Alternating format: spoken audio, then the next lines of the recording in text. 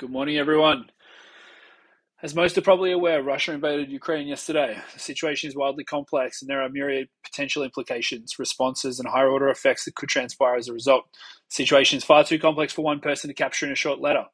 I want to focus on a few of the themes I'm thinking about this morning and that I believe are worth paying attention to.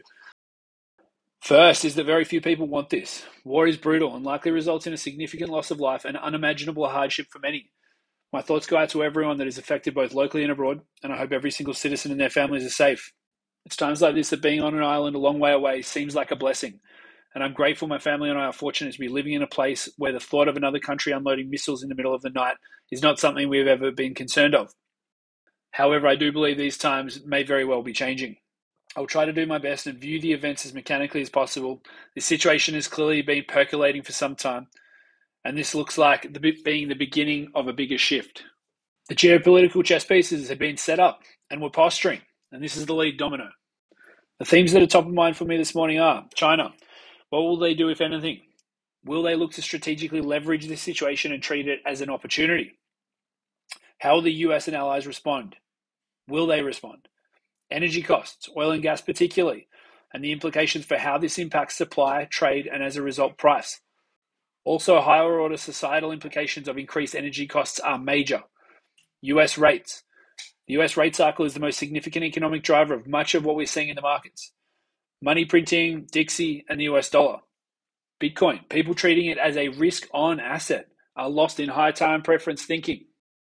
These previous two letters included below offer some relevant things to think about specific to war in relation to monetary reset, and also some potential higher order effects of the US leaning on the SWIFT system as a weapon against Russia.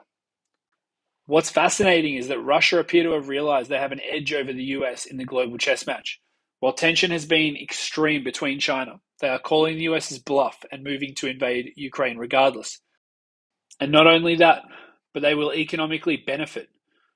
Russia are a net oil exporter, and they produce nearly 20% of the world's oil. So while the price of oil rises, they are benefiting. While the US is a net importer, despite being the world's largest producer, they are negatively impacted.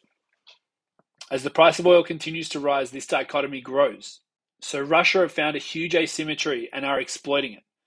The US's reliance on the importing of oil also means that the likelihood of them trying to cut off Russia from the SWIFT system is low, as this would send oil prices even higher and harm the US citizens disproportionately. The US focus toward China also provides this edge. If the US did move to support Ukraine in a meaningful way, which I believe is unlikely, that would give China a major edge over the US to move on Taiwan. So the US finds itself in somewhat of a bind. There have been reports of Chinese jets in Taiwan's airspace this morning.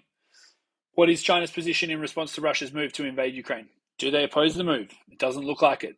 Or do they see it as reasonable global restructuring, much like them taking back control of Hong Kong in 2019 and looking to reunite with Taiwan as well? It's valuable to think back to the situation in Hong Kong, as it's easy to get emotionally triggered by events and to immediately think worst-case scenarios. Reflecting on history can help provide clarity. China basically asserted itself on Hong Kong, a major financial hub in the world, and imposed its rule upon the people of Hong Kong. And what did the US or anyone else do? Nothing. Some 3 years later, and it's clearly established as part of mainland China, and the world has moved on and is distracted by something new. So it's not hard to see the US and others providing a ton of lip service and talking big, but actually doing very little. I would be shocked if China did not try to leverage this situation. How exactly likely depends on the US response. Do they wait for the US to deploy resources and be ground down a little before some kind of decisive move? Or do they move on Taiwan sooner than later, while eyes are focused on Europe? Make no mistake, all nation officials around the world will be having these conversations and enacting protocols in response. What they are and when or how they are deployed is yet to be seen. All of this comes while the US is talking hiking rates and a cyclical shift. Whether or not this really happens also remains to be seen. The markets have puked major moves just on talks alone of hiking rates with no actual action. So that very well may be enough to keep the music playing for a little longer.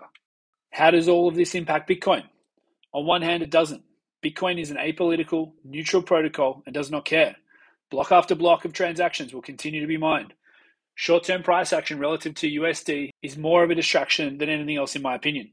The fundamentals of the network are getting exponentially stronger by the day, The treatment of the world's first and only truly inelastic global digital monetary network as a risk-on tech stock is frankly laughable. People have so obviously been conditioned to have such a high time preference that most still fail to grasp the essence of the technology and confuse it with a completely elastic good like equities, which can create more units into infinity and completely misses the forest from the trees. It will seem obvious in hindsight. As you can see, I have many more questions than I do answers. In the words of Ray Dalio, it's very clear to me that whatever I know is a fraction of what I need to know. These are certainly wild times, and as energy costs continue to increase globally, the higher order effects of this cannot be overstated. The long-term time horizon and most severe outcome of which is mass starvation as the price of literally everything increases as a result of rising energy costs, most significantly food costs, and disproportionately impacts society's most vulnerable. Hopefully we can embrace change and move away from a system that incentivizes war and toward a system that will incentivize energy abundance. We have a long way to go and a lot of work to do to get there, but I believe there is no mission that is more important and meaningful, and failure is simply not an option. This quote by Elton Trueblood captures my feeling precisely. Quote, a man has made at least a start on discovering the meaning of human life when he plants shade trees under which he knows full well he will never sit. End quote. Hope you have a great weekend. My thoughts are with everyone impacted by this situation, and I'm wishing you all well. I'll chat to everyone next week.